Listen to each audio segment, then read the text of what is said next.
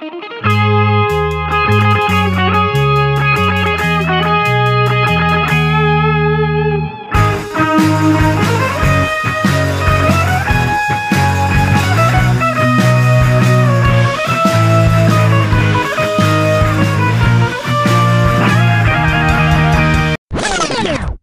we are.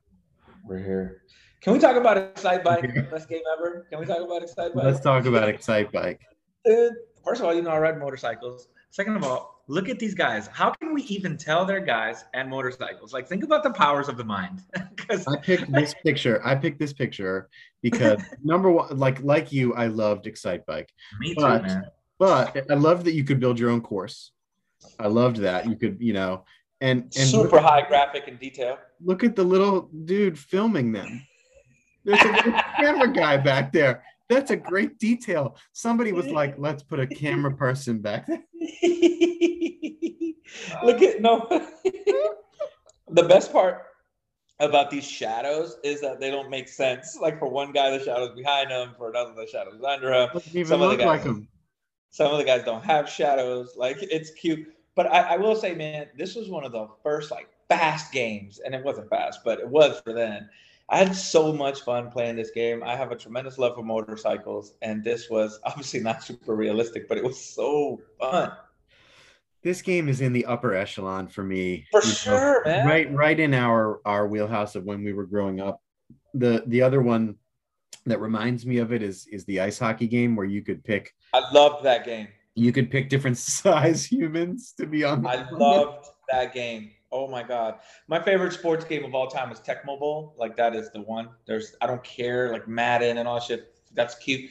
Tecmo Bowl, especially Tecmo Super Bowl, which is part 2, is, in my opinion, the best sports video game ever. But that hockey game. To think about which guest gets Tecmo Bowl, because that's going to be a very important one. That's critical. I think there's two video games, and then there's everything else. There's Tecmo Bowl, Tecmo Super Bowl. Bo Jackson on Tecmo Super Bowl was a revelation. Like, he was a miracle. Yeah. And then Super Mario Brothers 3. Like, to me, that is the greatest video game ever created. It hit right when I was at my peak video game play age, but also, I just remember the myth of Mario 3 throughout my school and neighborhood. Like, it just sort of, that yellow box just changed everything for kids. Like, it was like, where did everybody go? Nobody's outside. And people were just gathered around homes that had the game. It was the first time I remember lines and just crazy hype around a video game. It was insanity. And it delivered, man. What a video game. I remember that one. Obviously, I remember the original Mario Brothers 2. Of course. Same. The other one that stood out to me is Zelda. Because that's the cartridge was gold. Man. There was something serious going on there. And I remember, and this happened to a lot of people, but I was one of them. I built up my character for months and months and months and months, and had every sword and every shield and everything. Got erased. Gone. That's rough, man. Never played it again. That's rough, man. I love The Legend of Zelda 2. Fast forwarding to the Ocarina of Time, which is not an 80s game. It's I think 90s. Yeah, late 90s. I love Mario 3. The Ocarina of Time Zelda is probably the most fun video game I've ever played. Just universe building. It was incredible. It was Nintendo 64, so the graphics were a lot better than the original Nintendo. But what a video game, man! I love the Zelda series. I really like using video games as a theme for this set of discussions that we're going to have, because they're all different. They represent all of our guests. It's easy to find ways in which they represent people's careers, because games, it is a game. We talk about the hustle or the game or whatever, all of the work we're doing, there's elements of a game. And so I find it interesting to go this direction, and our discussion with Greg is a good one, who's the guest today, because picking Excitebike sort of obviously we like the game, but also it's his career has been just risk after risk after risk after risk from a career perspective. Yeah. And every step of his career is one of these little hills in the back of an Excitebike here. And then he goes out with his buddy Kieran Lingham and starts a Tech GC, which is this community for Tech GCs, and now a deputy GC. They have a deputy GC community too, and we'll get into it with him. But what's awesome about it is how real it is and how practical the discussions are. I went to their event in New York City like 3 years ago, and I was hosting the privacy portion of that event. And every conversation, even outside of the privacy area, is so like the conversations that we have, when we have our roundtables, like how are you actually dealing with this issue in your company, instead of like, well, abstractions and theoretically, blah, blah, blah. Yeah. And so you said it best in the conversation. Way to go, creating a business out of something that's fun and interesting. That's fun, man. Yeah, like that's what I admire most about what Greg is doing, is that like he put a twist on this legal thing that we do, just made it interesting and fun, community building, and like a lot of the times, there's networking, but that's somewhat self-serving. Like this is just really, it's a community or like a community builder. Like I love that. I think that's dope, man. Random question here. What is the secret code you have, this big V on the bottom of your screen? I don't know. Is this a signal? Are you QAnon? Like, what is happening? Like, what am I missing here? Or is this V for Vendetta? Like, what's the vibes, man? Well, I'm definitely not QAnon. couldn't hate QAnon more. Is this a drop? Is that what they call them? Drops? I think this is a drop, bro. I'm sending all of these signals, man. This is a drop. This is a drop, but the message is that I like video games and pizza. Okay. V for video game. I like it. Video game. I thought it was V for Vendetta, man. I thought you were doing like some secret government things. I just wanted to let the feds know I have nothing to do with it. I think you know me pretty well that I have very few interesting secrets like that. No, not for me. Cool, man. Well, let's get it on. Here's the combo with Greg.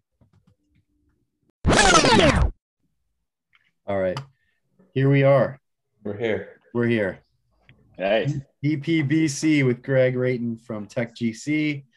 And Keanu's behind you, Pedro. Yeah, he is. He's got a bat in his mouth. It's fake, but he's out there having a good time. So you were food poisoned yesterday. Dude, I'm still a little food poisoned, but I'm doing okay. I was in Florida over the weekend for an IndyCar race, and I went to like a Divey place for dinner, and I knew I shouldn't have had that Caesar salad, but no, it wasn't the Caesar salad. But I had some weird like shrimp dish, and I've been paying the cost. You had shrimp at a car race? Let's move on, man. All right. Hey, listen, it was like a shrimpy bowl thing. Like it wasn't some kind of like, white tablecloth type thing. But I mean, I love seafood, but sometimes, man, it bites back. It does. Does. All right. So let's dig in just for a minute here. So Greg, I want to go back quickly. Pedro and I are really, really good friends, and almost to the level of hero worship with Julia Schulman. So we know you worked together with her at Latham, and when I asked her about you a long time ago, she was like, he was the best associate I ever worked with. And so high praise, right? So what was it like doing deals in the early days? And with Julia, I'll comment a little bit more on Julia, but what was that like in the early days for you? Yeah, Julia's fantastic. It's funny. So I started at Latham, at the very beginning of the 2008 crisis. So I graduated law school, started in like September. Everyone was kind of like watching the world crumble. We had no work to do. And I got really lucky getting into like the M&A sort of cycle there. Latham's like unassigned work, right? So you're not in a department. So you're kind of just scrambling for a little bit.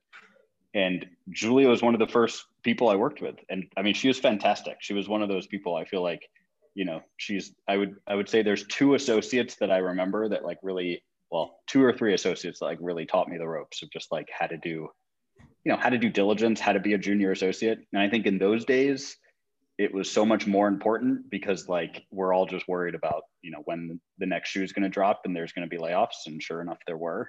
And I was lucky to make it through that. Julia was lucky to make it through that. she's yeah, she is a bit of a legend. I think She's a it's force, man. Like I first time I met her, first or second time I met her, you know, I don't have a crystal ball or anything, but like I met her and I was like, she's definitely going to be a general counsel for sure, like without a doubt. And lo and behold, not only is she one, she's kicking ass at it. So yeah. Where did you first meet her then? I met her at I met her at a privacy conference. Pedro and I were speaking together on a panel, and she was at AppNexus, and she came up to us and introduced herself, and we started talking. And of course, like in my jackass way, I was like, when are you going public? She was like horrified, and she was like, you know, we're busy, you know.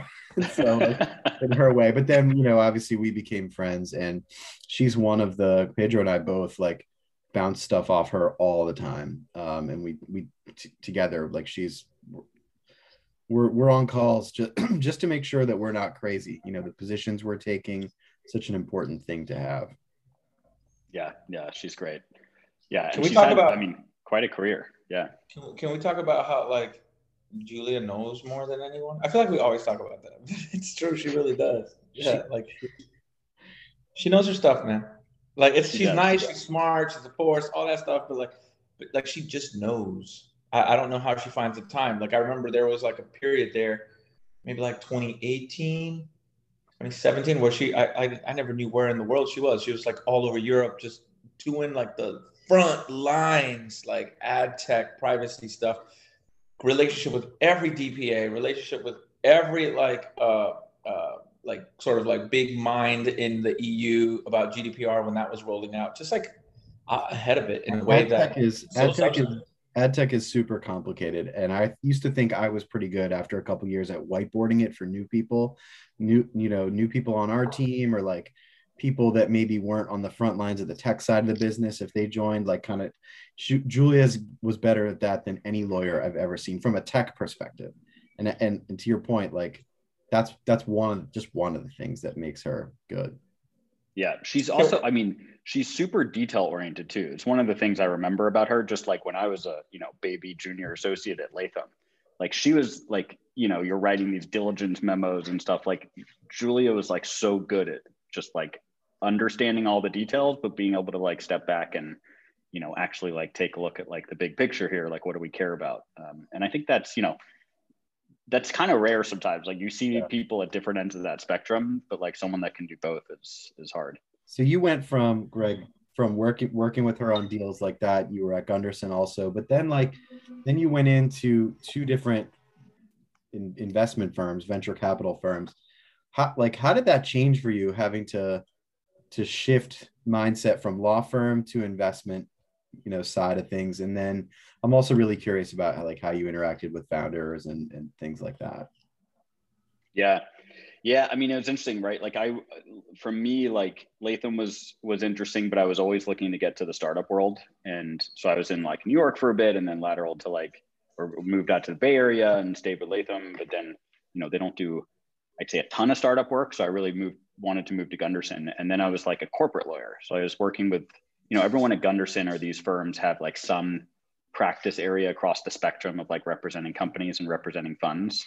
So I was like mostly on the company side, but had a few fund clients. And one of them was 500 Startups, which is, a very interesting fund client for a number of reasons. They do something like 300 plus deals a year at that point. They're probably like double or triple that now. And when they were looking for a GC, I talked to them and ended up taking that role. And I like distinctly remember I had not done any fund formation work. Like I knew nothing about venture funds. So I went into the office of one of the partners in the fund practice. And I was like, dude, just like walk me through, like, how is a fund set up? Like I've heard about this 2 and 20, like, what does that really mean? Like, honestly, I didn't understand that stuff all that well. And had to like really get up to speed on that. Cause obviously when you're on the fund side, like a big part of it is understanding the fund mechanics and how all that stuff works. So that was a huge shift for me. And I think that was probably, like any counsel moving from a law firm to in-house, there's like that big learning curve and just understanding how to give advice more internally, how to be more business focused, take risk, not sort of focus on CYA constantly, plus the learning curve of just like a whole area of law. So it was definitely a shift, but you know, I'd say for me too, it was also like I was the first general counsel there. So like I did have, you know, someone who had left Gunderson before me and went to a fund, a very notable fund, and was stepping into sort of an empty role at a brand name fund that had never had a GC, was kind of punching above his weight belt. And I remember him telling me once, like, hey, like I had this mentality of like, anything I do is going to be better than what they were doing before. And I think that gave, you know, I kept thinking about that too. Like there was no one here before me. So like, if anything, I'm improving it. I might not be doing a great job. I might be missing a lot of stuff, but at least like the baseline is, you know, is pretty low here. I love the like the safety net of low expectations. Yeah. Yeah, exactly. You know, like this is a piece of shit. I'm coming over here. I'm just gonna cover it in some blankets. They're not good blankets, but I get what you're saying though. Like, I mean, just your presence is an improvement, and just having the like legal eyes on a business, I think matters, even if it's novice. Even if you're new, even if you don't have experience. Yeah. Like there's value in that. Pedro, I once interviewed for a job as a GC's first or second hire, and he was like super busy. You could tell he was like crazed, like doing a million things. And he was hiring a contracts lawyer, you know, just to do all the and he was like, at one point in the interview, he just goes, honestly, I don't even need them done that well. I just need them done. You're like, I'm your guy. Yeah, well, so he didn't hire me, but I mean, I could have been that guy, but I don't think it was a great job anyway.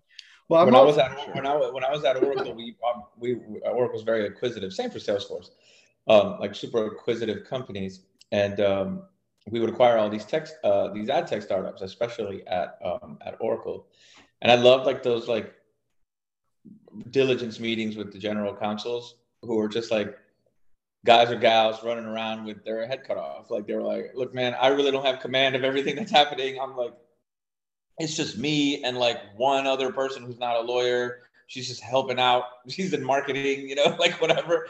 And we're just doing the best we can. Our, you know, sales has full like red line rights on contracts. Like, you know, and it's not that they're deliberately doing a bad job. Like it's just that like you literally can only do the best you can because you just don't have the resources to cover all the bases. You just don't have that. So Greg, like from 500 startups and Firstmark, like I'm sure you met those people, you experienced those people, like you probably felt for them a little bit, you know, having done what you've done before. What was the outlook of the VC firm on kind of the GC and their role, either like in a company you had invested in or were advising or, you know, taking to exit?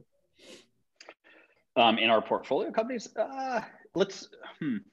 So 500 startups and Firstmark are two very, very different places, both like in how they view lawyers internally and how they view, you know, their portfolio companies and their roles there and externally. So I'd say, I don't know, I mean, you know, 500 like was run by Dave McClure at the time. He's, you know, an interesting guy. He's a bit of a polarizing figure. Sorry, I don't know if you can hear the sound. They're coming to get you, man. Welcome to New York. Welcome to New York. But like Dave was like very openly like kind of like wanting to push the rules and push the boundaries. And like, he's the type of guy that like would go out there and say really provocative things, both because he believed them, but also kind of to just like, you know, be that guy that stirs the pot, and he got that reputation. So that was his approach, I'd say, internally to law too. Like, I think he, you know, we had a good relationship. I think he respected me, but like we certainly had a lot of differences on, you know, where risk tolerance was and what we were trying to do. Whereas like Firstmark was the opposite. Like they were really like, they're not looking to push the boundaries on law. Like they're looking to like, you know, make good returns and have good companies and like not innovate on the side of like how they fundraise or, you know, how they sort of operate their own funds. And I think that was also reflected in the companies, right? So like Firstmark, we took board seats. All of the partners were really savvy. Like I was amazed coming from a platform like 500 where they kind of took bets on early investors that didn't really know much about running a company or corporate governance or just, you know, best practices. I was going to ask you that. Like, I was going to ask you that. Do you think that VCs provide value to startups? That's a loaded question. I mean, like I'm saying it. I'm saying it to be provocative, right? Like, plenty do. but it's an interesting question, you know? Yeah, listen, I think I think a lot do, and I think a lot don't, right? And I think in a whole bunch of ways, because I think it's like if you have a VC, like people always talk about, there's like two types of VCs, like those that have like never been operators and are just sort of like finance guys and like investment bankers or whatever, got their MBAs and have never really operated any company, and those that have been like deep in the trenches and built a lot of companies and now moved over to the investment side. I mean, I certainly think the people who are operators, like they can come in there and have a really unique and interesting lens. But what I've been impressed with is like a couple people at FirstMark. One in particular had not been an operator before, and he's one of like the best, smartest, and best investors I've seen. Like in a lot of ways, like their lens of sitting at the top of this ecosystem and pattern matching and being on whatever it is, 10, 15, 20 boards, going through these life cycles of companies, seeing all the different ways these strategic transactions can play out, these different strategies can play out, all that stuff. Like, yeah, that can be super valuable, but not everyone's able to really like take that and synthesize it into good advice, or like they make too much money, they don't really care. There's true, like VCs make a ton of money, and I think there is a level of engagement you get from some that you don't get from others. I think I worry like I was just going to say, like, on the VC side of things, like, obviously the injection of investment of cash is important for a business that's growing. Clearly, that's a benefit all by itself.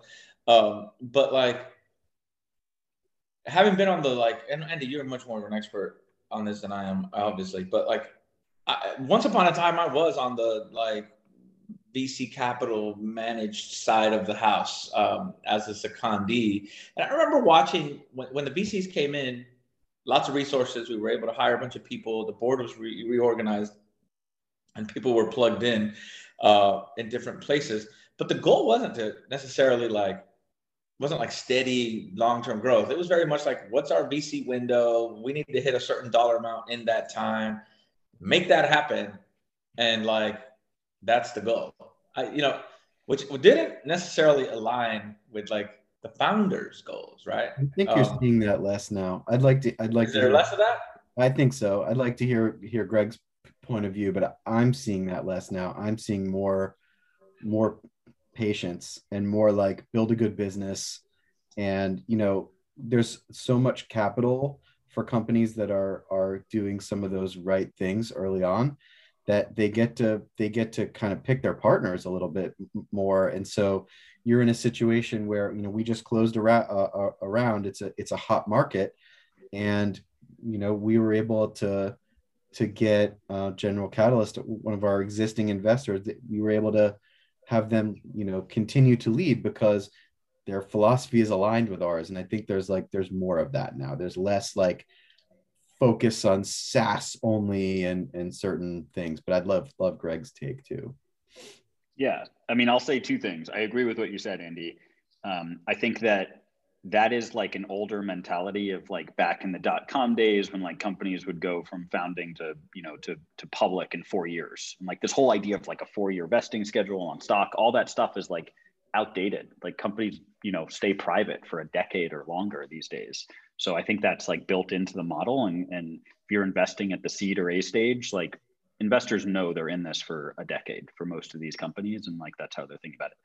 But the second point I'll make is that, if you like this idea of founders' visions being unaligned with venture, like if you're taking venture money, like that is the path. Like you're not going for like steady growth. You are going for sort of this rapid hyper growth and, sort of big exits. So it's kind of like, if that's like, if you want to take venture money, you have to understand the path that you're on, whether it takes 4 years, 10 years, whatever, like that's the path that venture investors are going for. And I think people now have gotten better about this, right? There's a lot written about it. Like if you're, it's sort of like, if you don't want to like go fast, like don't get into a race car. Like, you gotta understand like who your partners are and what their goals are going to be. And there will be some shifts along the way to get there. But like, that's of course what a venture investor is looking for, is like some 10x type multiple.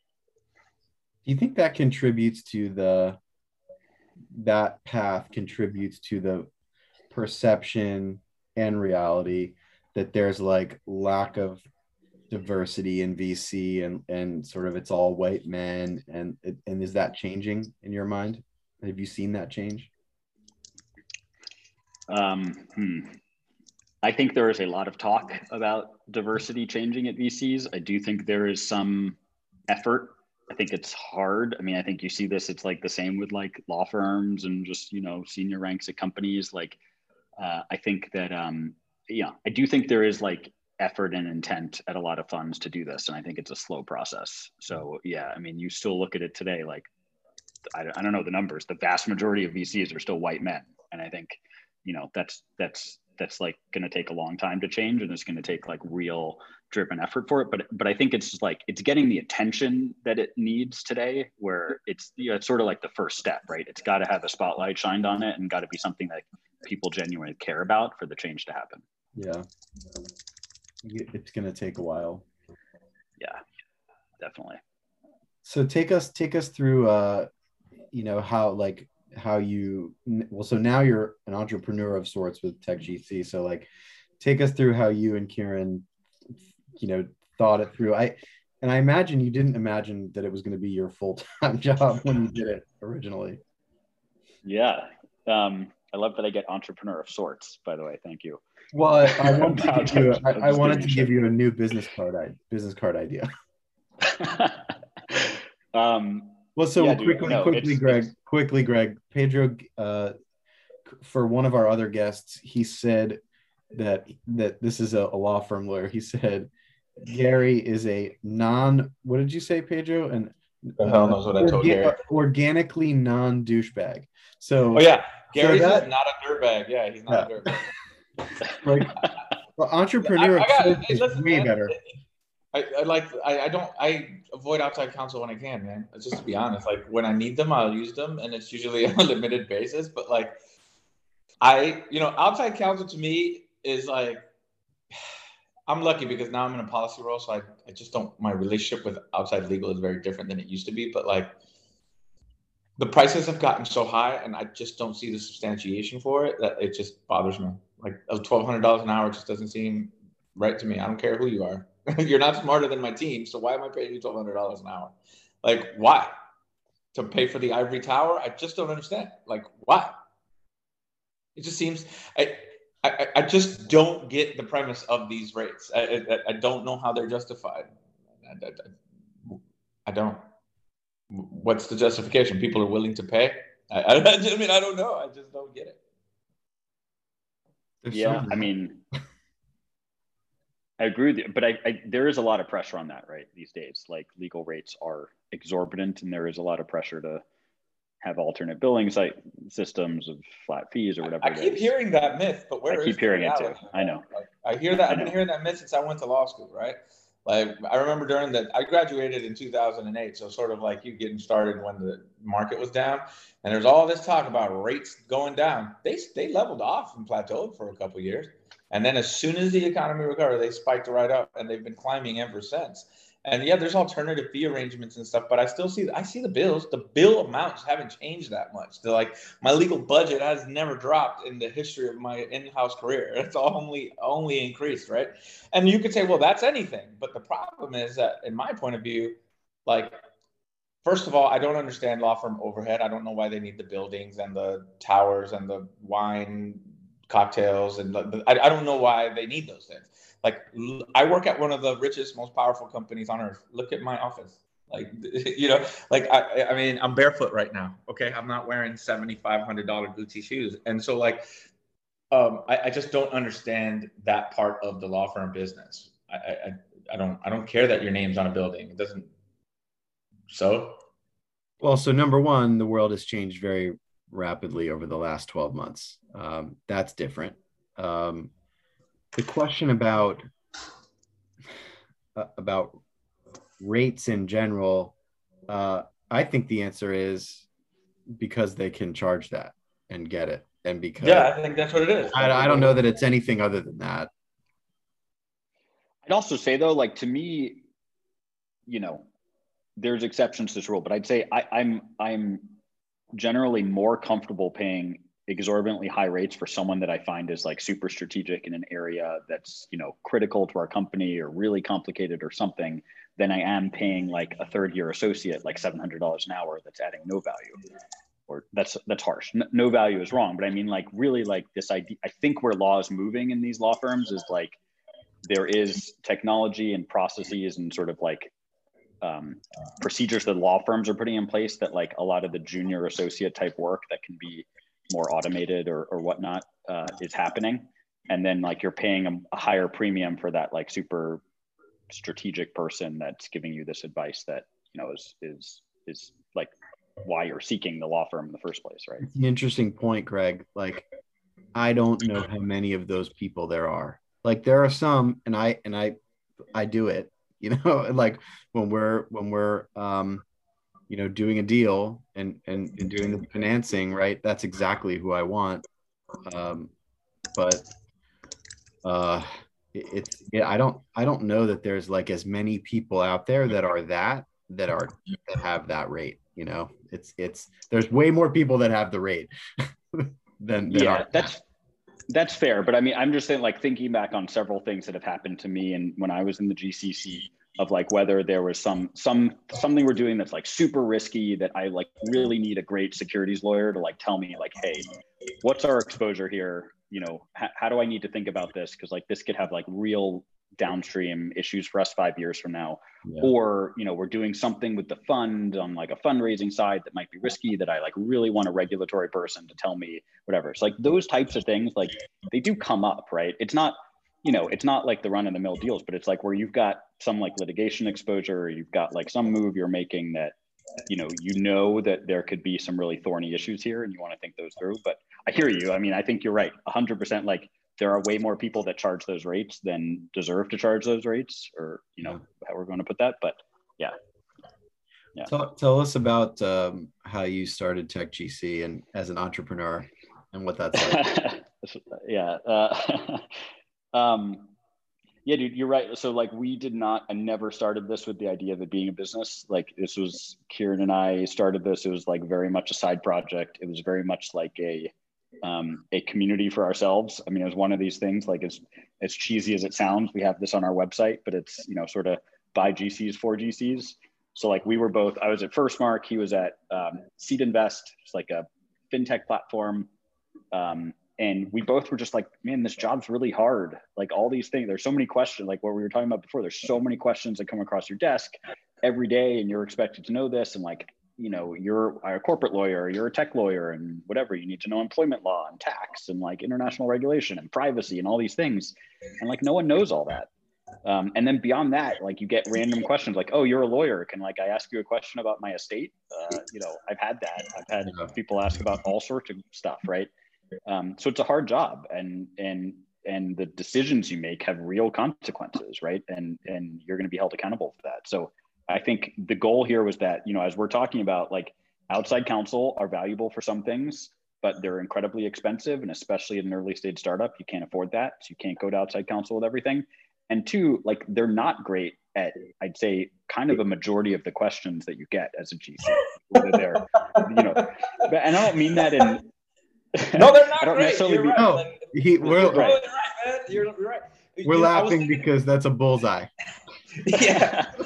Right. You know where I think my bias comes is because, to your point, like most of what I need is not litigation, for example. Like I understand why people spend money on litigation. If you got $100 million lawsuit and you spend $10 million defending against it, you're up a lot of money. Like if you prevail, I get that. And I totally, in the context of litigation, can understand you're going to want to pay for the best litigator you can, because the alternative is you're going to, you know, probably end up, it's going to be more expensive than not hiring that person.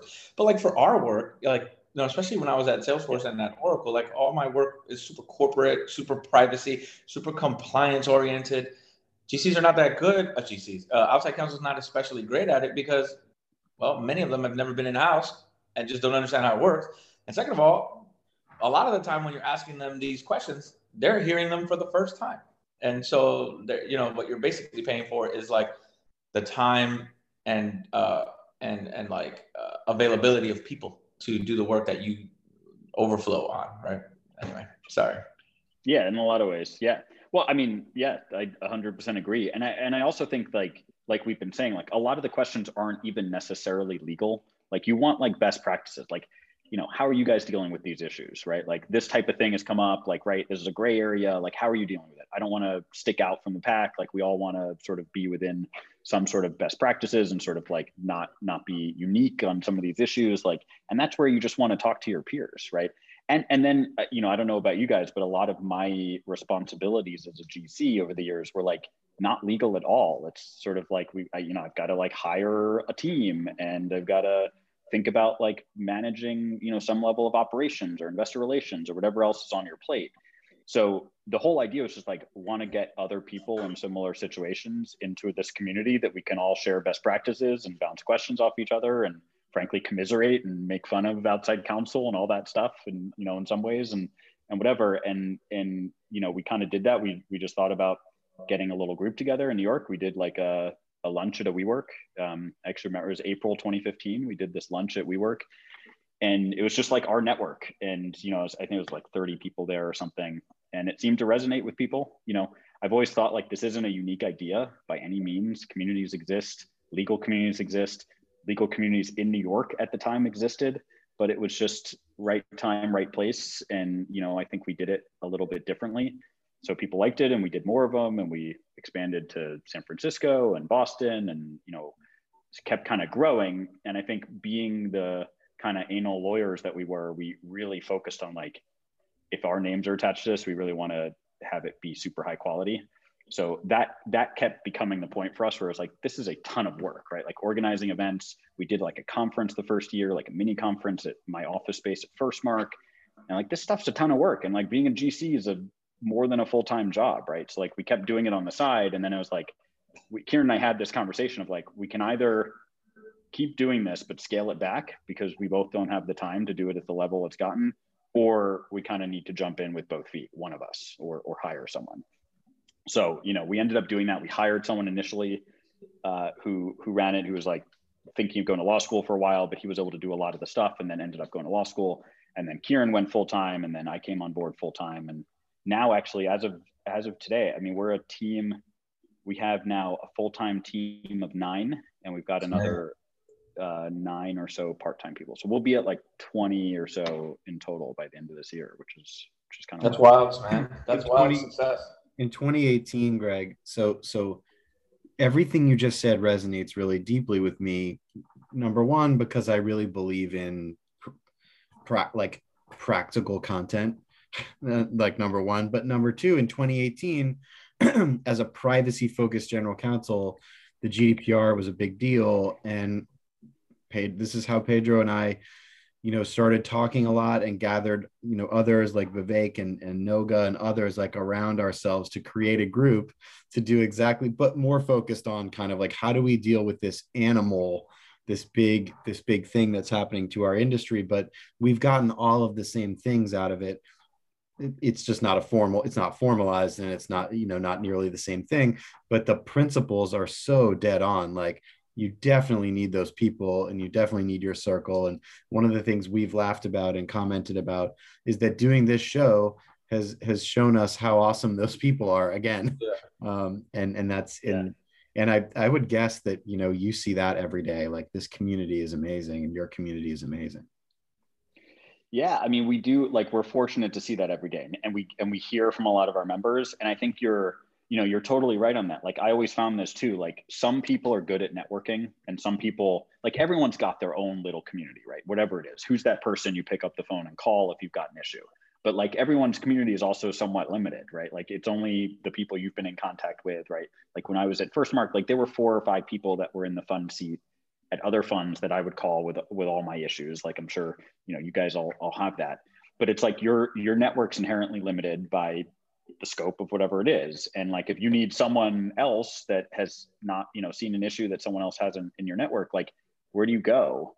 And that was sort of this idea of like, well, we can create this pooled network that everyone can tap into, and everyone's doing the same thing. And we always say, like, Kieran always says this, like, we're trying to connect people to their closest peers and give you these resources to sort of like connect and interact. And like, and to your point, like, really practical content, right? Like, we partner with law firms. Like, this was such a big part of what I was doing with TechGC at the beginning, was like having phone calls with law firms about how to present to our group. And like I would spend like literally hours on the phone with these firms because like they want to come in and present a CLE like they present it to their junior associates. And I'm like, that is not what people want to hear, guys. Like, you don't understand. We're not like, we hire you to tell us that thing. Like, we need more practical advice.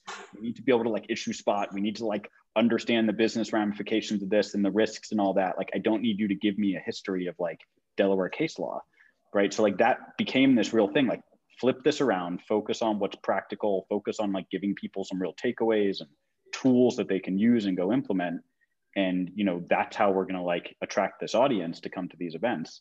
And I think that's the same with, you know, just the network in general. It's like getting access to these peers and a set of tools that allows people to share that stuff, that advice and those best practices and have critical. It's critical because the path that we're all on is like this. It's like Excitebike.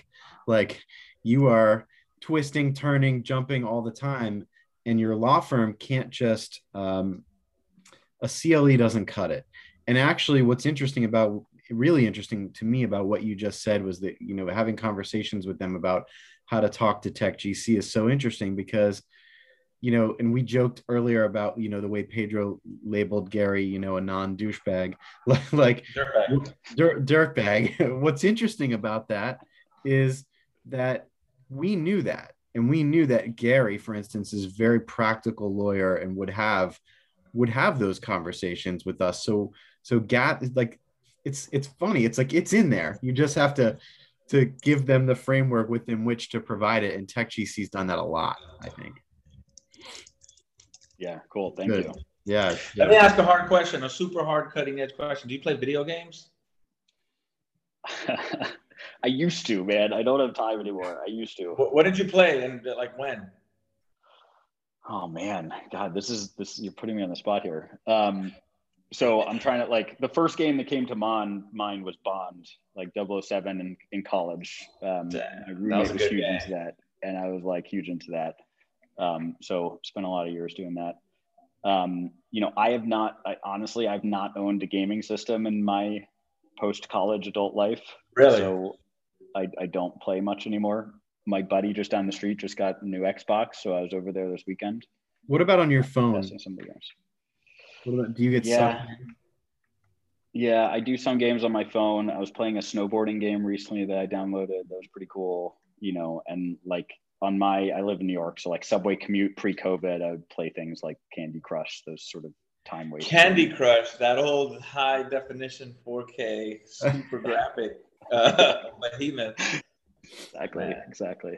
I love my mom loved herself some Candy Crush, man. So you and my mom would have been best friends. Nice. I'm sure. Nice. I had a friend who admitted to me about how much money he spent on Clash of Clans. Oh, Clash of Clans, yeah. It's you know, one of these like it's like the new Age of Empires, but like everything costs $1.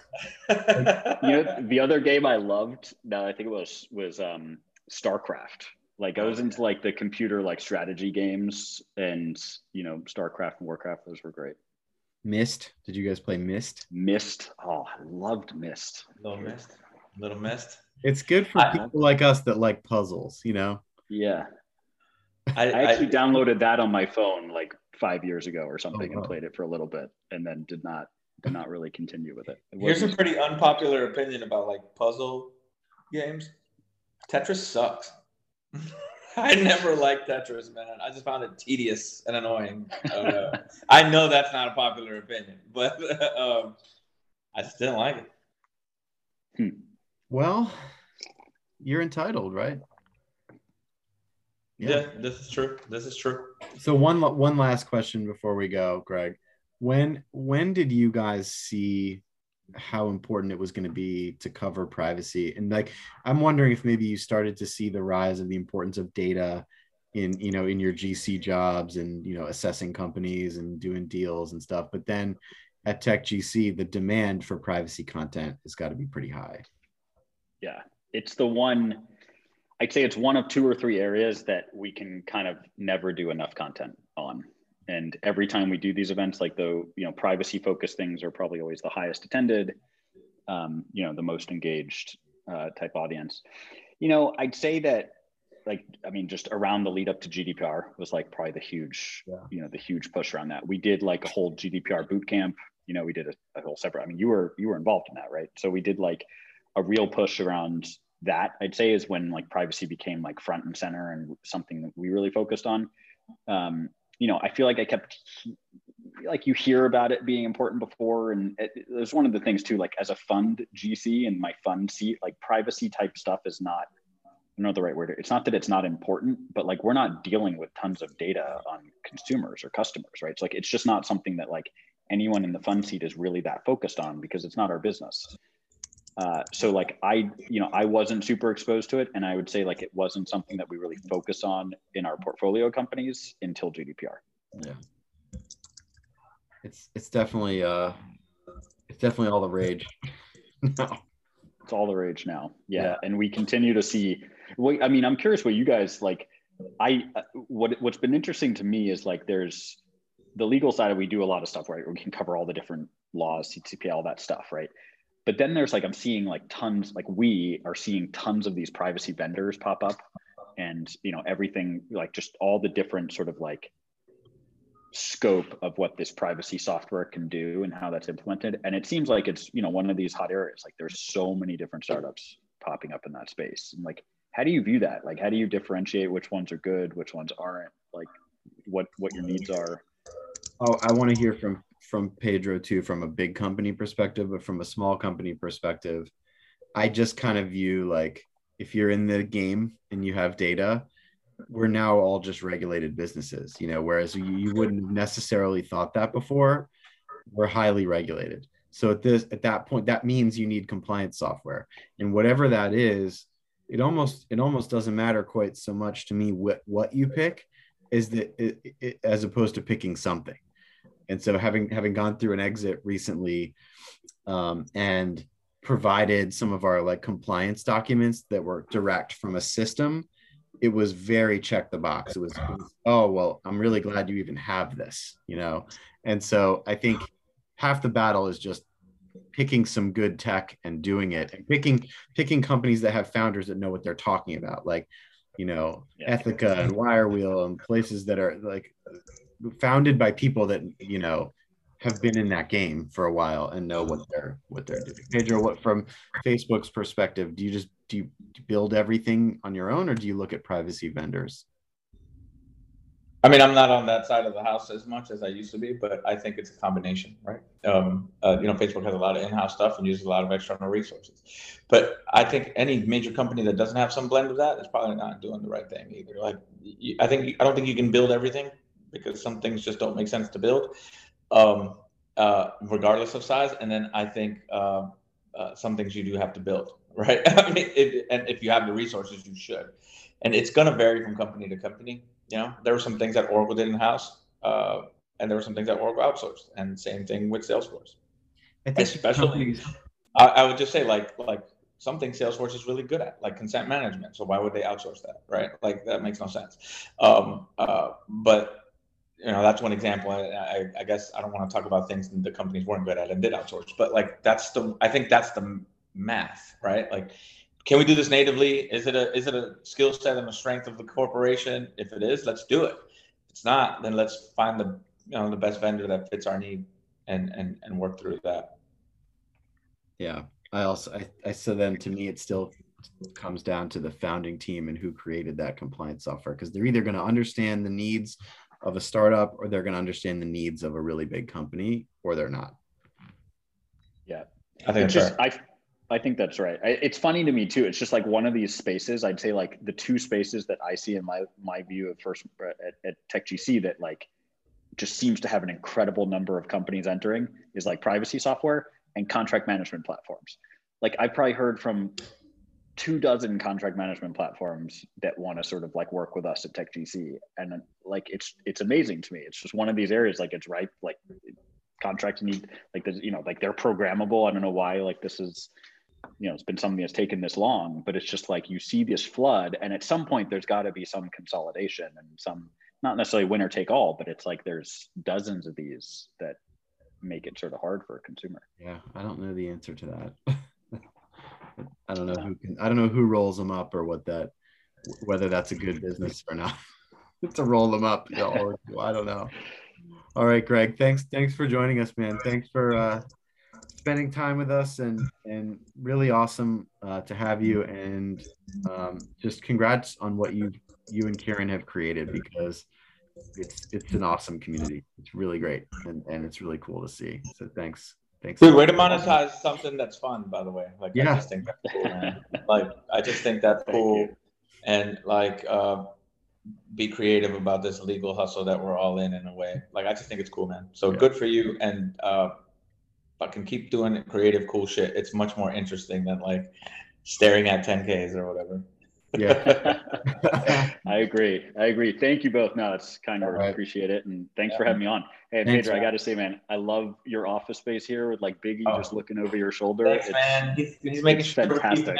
He's making sure we're keeping it real, man. And you know, awesome. Greg, every few months he swaps it out for Tupac also. It's true. I love it. I've got Tupac upstairs, and it's funny. I was actually thinking this morning it's time for a switch, because you know, they bring different energies, but yeah, I'm a big fan. So I appreciate you. And you have an MC Hammer one too, right? I have a huge Vanilla Ice one over my bed. Yeah. On my bed. Yeah, that's hot. Man, it's fucking awesome. Look, man. Hey, the ladies love it, man.